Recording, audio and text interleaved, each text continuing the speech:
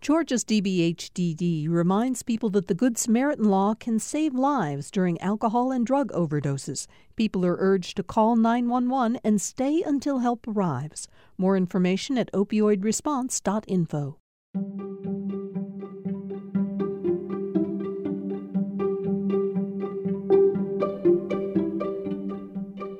This was a family history that was entirely lost. If I could do nothing else, if I could provide this kind of history to Clarence Henderson's family to show that he was an innocent man who was tried and convicted 3 times in an unjust court, if I can provide that for his family, I felt like I did a pretty good job. This is Georgia Today. I'm Steve Fennessy. On the show this week, a piece of history from the middle of the last century that, in some ways, could have been written a lot more recently.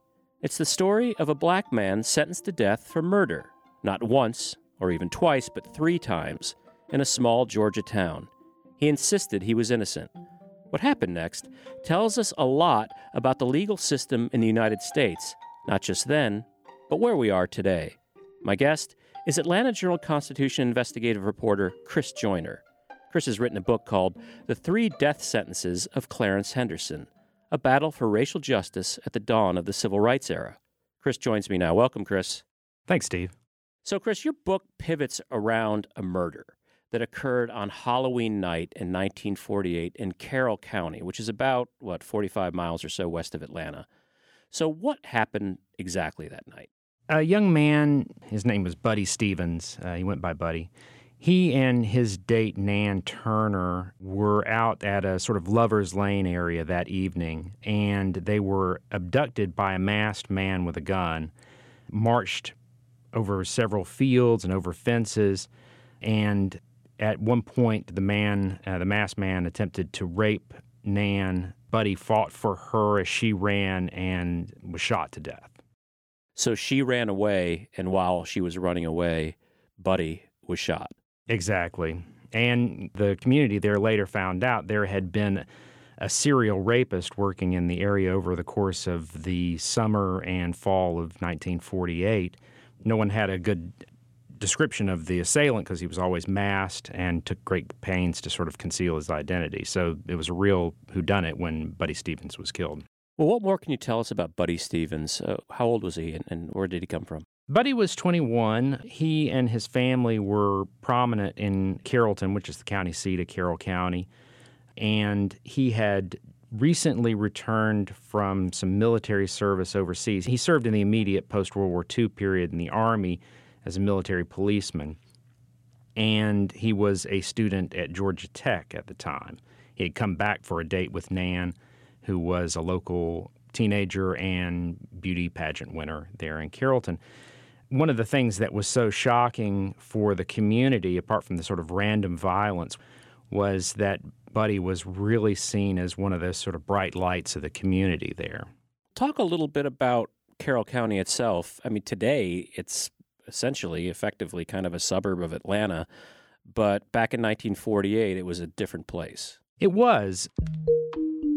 It was much more isolated, not as connected to, certainly not as connected to Atlanta, but like a lot of communities after World War II, it had really high hopes for what it could become. Carrollton and Carroll County really saw itself as a progressive community in the period. There was a university there. There were large employers. There were residential developments that were going on there. You know, it was a community that very much was poised to grow in this post-World War II period. With the dramatic increase in new families, suburbs emerged as a popular place to live. These prefabricated homes placed just outside city limits became all the rage. The death of Buddy Stevens was so shocking because it really seemed to threaten what Carrollton saw it could become. So Nan's running away. What happens next? Nan runs to the nearest house, which is about a half a mile away. Buddy was shot on what would become the Sunset Hills Country Club golf course. But at that time, it was all rough field. And so she ran to the nearest house where the police were called. The only description she could give of her attacker was that he sounded like he was black. She never saw him. He was masked. It was a new moon. It was also overcast and raining, so it was very dark out there. like in a lot of these cases that had occurred before, there was no solid information on who the assailant was. But the police immediately narrowed in on looking for a black suspect. And, of course, that also fed into common tropes about black men and their relationship with whites in the South and across the nation for generations. Fear was a really powerful trope that led to a lot of lynchings. The practice of racial lynchings, executions of African Americans done outside the judicial system and often intended to subdue black communities into passivity. And so in 1948, police hear that the suspect may have been black, so what do they do next?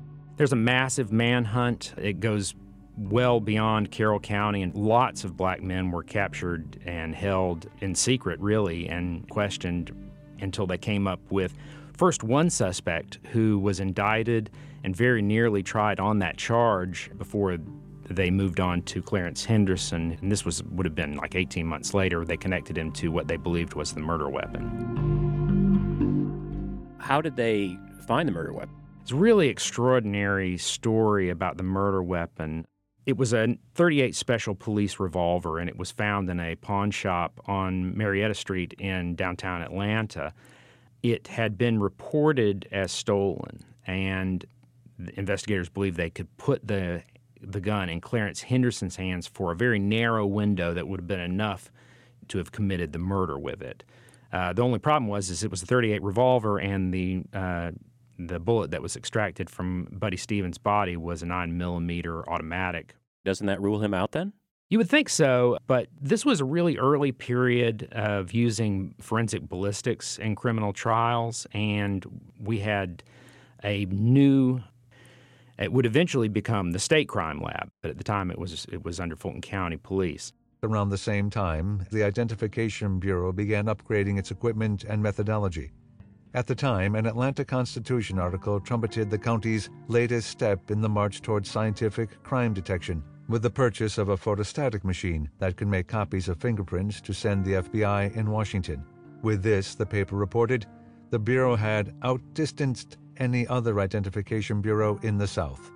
And the preliminary ballistics showed that although it was an automatic, 9mm automatic bullet, it had been scored in a way that indicated it came from a .38 revolver. And it caused a lot of problems. They had to sort of reverse engineer to how that had happened because a 9mm shell will not chamber in a .38 revolver. It's too wide.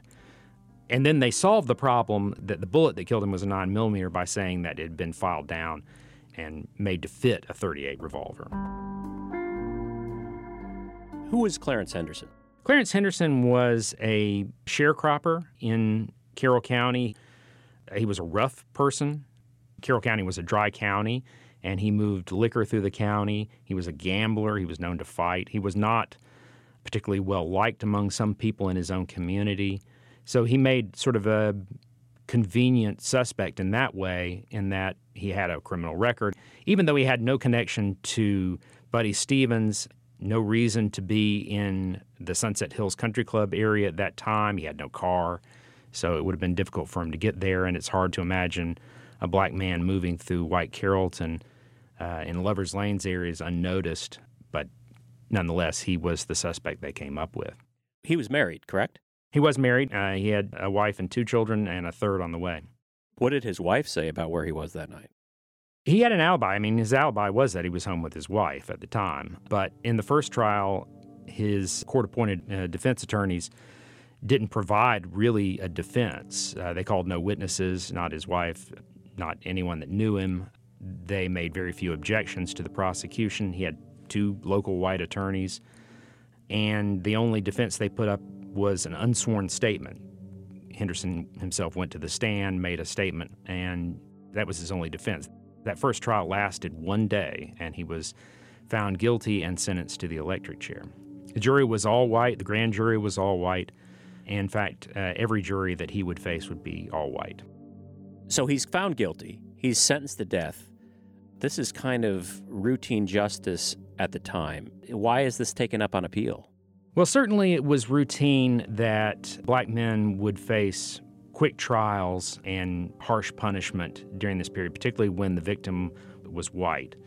and part of it was sort of commonly held racial beliefs during the period that black men were especially threatening, in particular to white women. I would say in some ways it was unusual that Clarence Henderson made it to trial at all. Often black men accused of such crimes would not see the inside of a courtroom. They could be lynched. Many of these acts of terror took place on courthouse lawns, in front of schools, in front of churches, in front of places that still exist today. So Clarence Henderson is convicted, sentenced to death. So who takes up his cause when it comes time to appeal?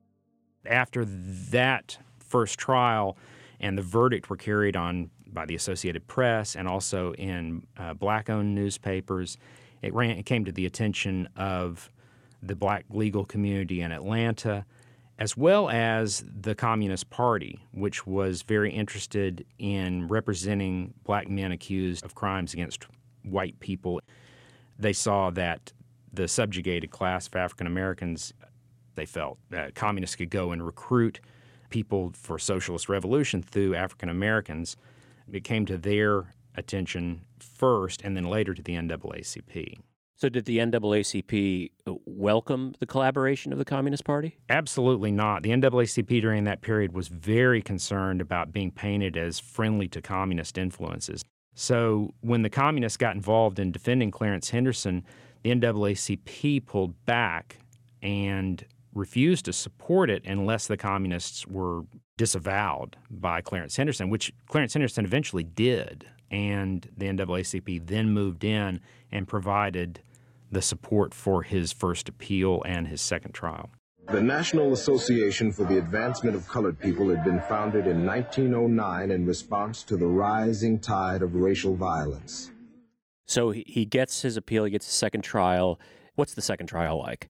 Remarkably different than the first one. First, he wins on appeal in the Georgia Supreme Court, represented by two black attorneys from the Sweet Auburn district. And that in itself is sort of landmark, that he's convicted of murder and is overturned on lack of evidence at the Supreme Court and remanded back for a second trial. The second trial goes on several days, also not only unusual just in the case of a black man accused of killing a white man, but unusual in that it was a thorough defense. Not only did the two black attorneys provide the defense, they also hired a former state prosecutor named Dan Duke, a white man who was amenable, in fact, very interested in representing black people in white courtrooms. And he provided sort of the white face of the defense for that jury. So Duke and the two attorneys from the NAACP mounted a vigorous defense of Clarence Henderson, but still resulted in yet a second conviction. He would be convicted again. They did return a verdict of guilty with no recommendation for mercy, and he was again sentenced to death. And it's appealed again. What's the basis of these appeals that the Supreme Court of Georgia is saying he needs to be tried again? He didn't get a fair shake. The Georgia Supreme Court remained unconvinced that the evidence against Henderson supported his conviction. I think it goes to show sort of the tenuous nature of the state's case against Henderson during this period, but it also shows how desperate that community was to find a culprit for Buddy Stevens' murder, that they would try and convict Henderson on purely circumstantial evidence. He's convicted and sentenced 3 times. What ultimately happened with him? He's never acquitted, but when it's remanded back for a third trial, the case is placed on what's called the dead docket, meaning that it was officially open but not being pursued. How legwork and some luck led Chris Joyner to the case file that resulted in his book. That's next. This is Georgia Today.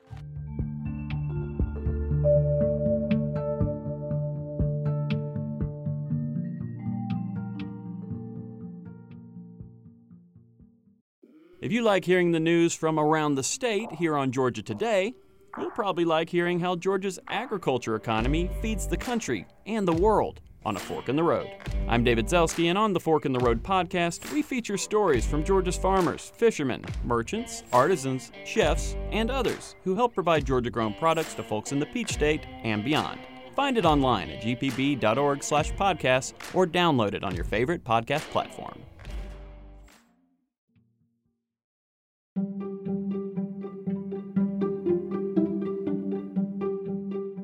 This is Georgia Today. I'm joined by Chris Joyner. Chris, you're an investigative reporter at the AJC. What led you to this story to begin with? Well, it's funny.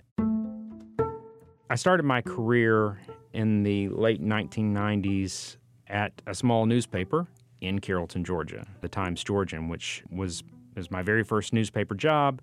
I had gone to West Georgia as an undergraduate, as had my parents.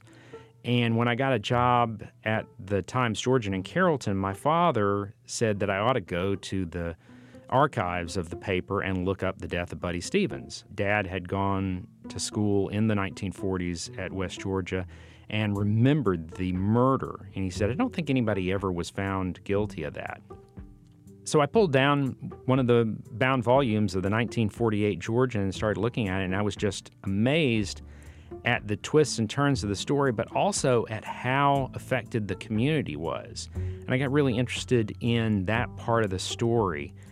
It was such a traumatic event for Carrollton.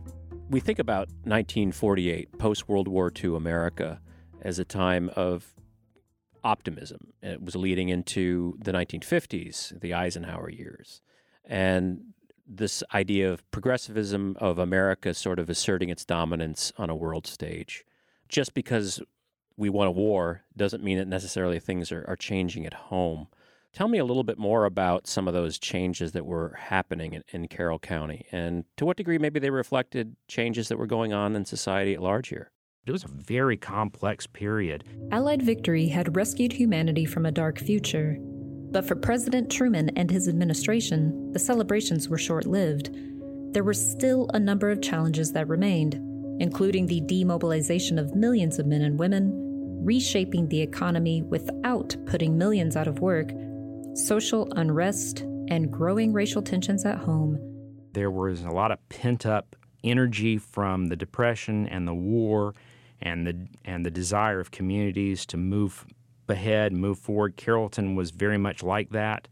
It really saw some real opportunities to better itself and become a really sort of a shining city on a hill kind of vision for itself. At the same time, there was a lot of social change that was happening during this period. We see the beginnings of a racial reckoning that would occur throughout the civil rights movement. It was also the period of the Red Scare. And the looming threat of the nation's burgeoning rivalry with the Soviet Union. There was a real concern that the democratic institutions of America were threatened.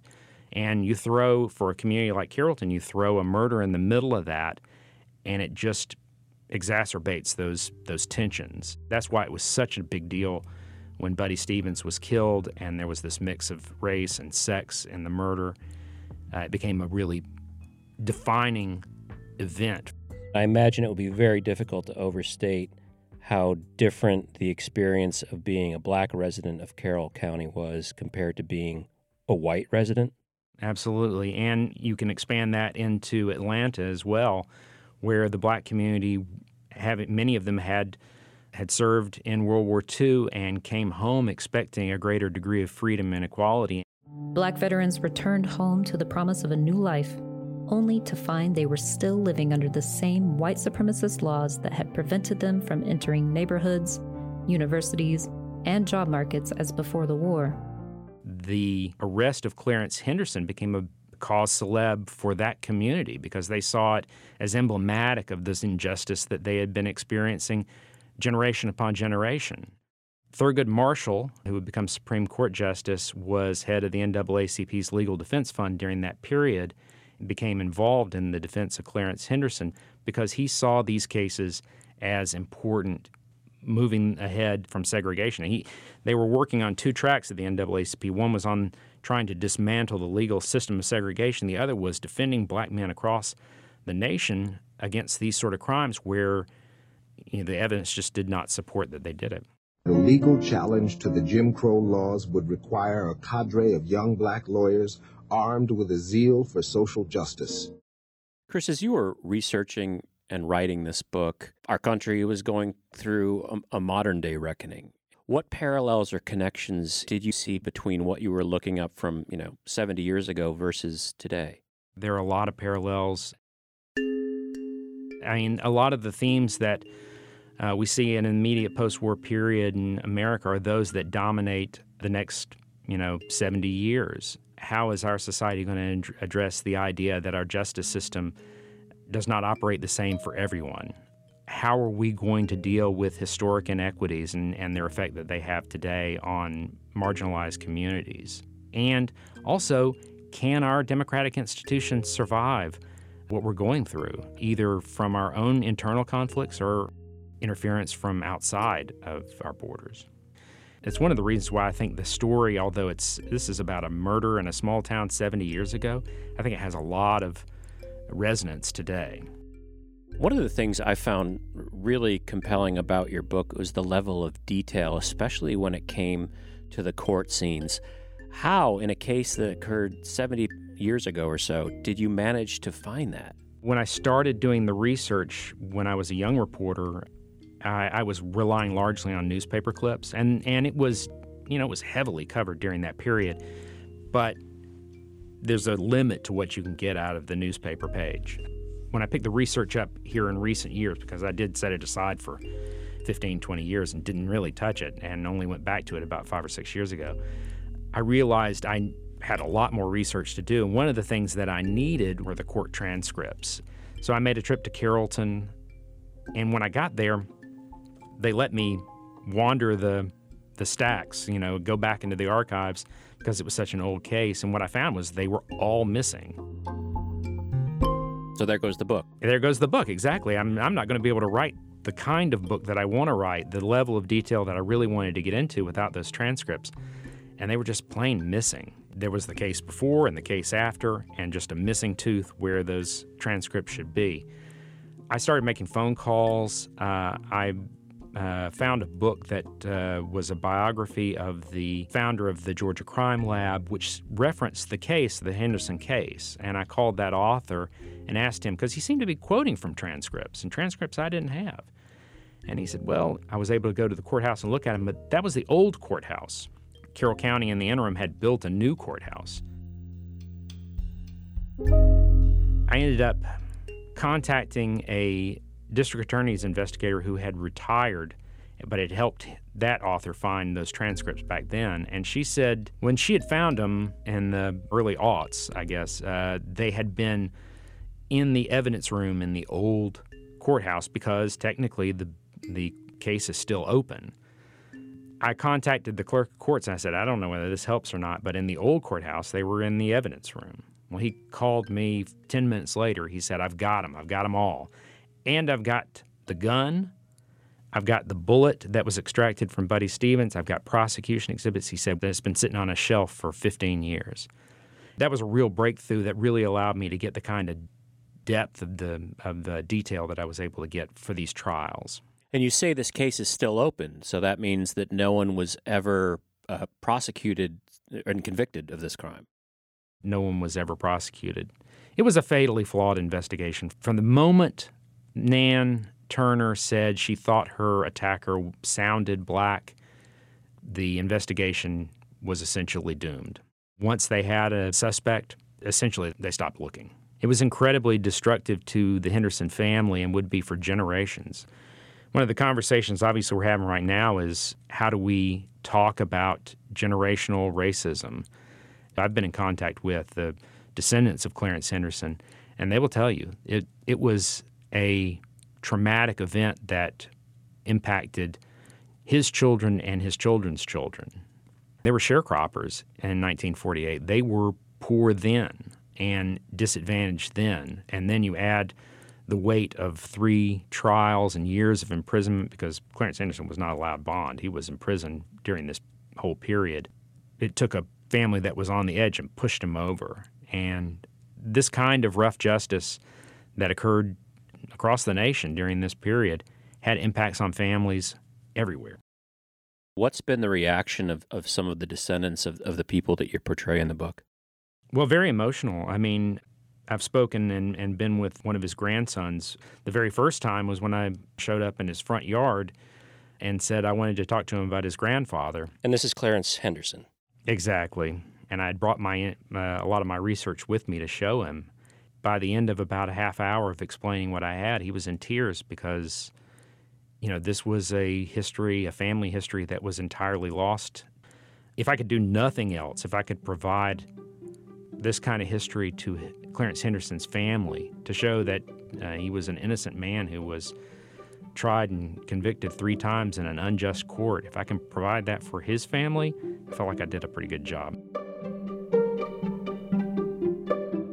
My thanks to Chris Joyner. His book, The 3 Death Sentences of Clarence Henderson, A Battle for Racial Justice at the Dawn of the Civil Rights Era, is published by Abrams Press. Eagle Eye Bookshop in Decatur will host Joyner for a discussion about the book on Tuesday, March 8th at 7 p.m. Georgia Today is produced at Georgia Public Broadcasting by Jess Mador. Our engineers are Jesse Neiswanger and Jake Cook. You can keep up with Georgia Today by subscribing to the show wherever you get podcasts. Thanks for listening. We'll see you next week.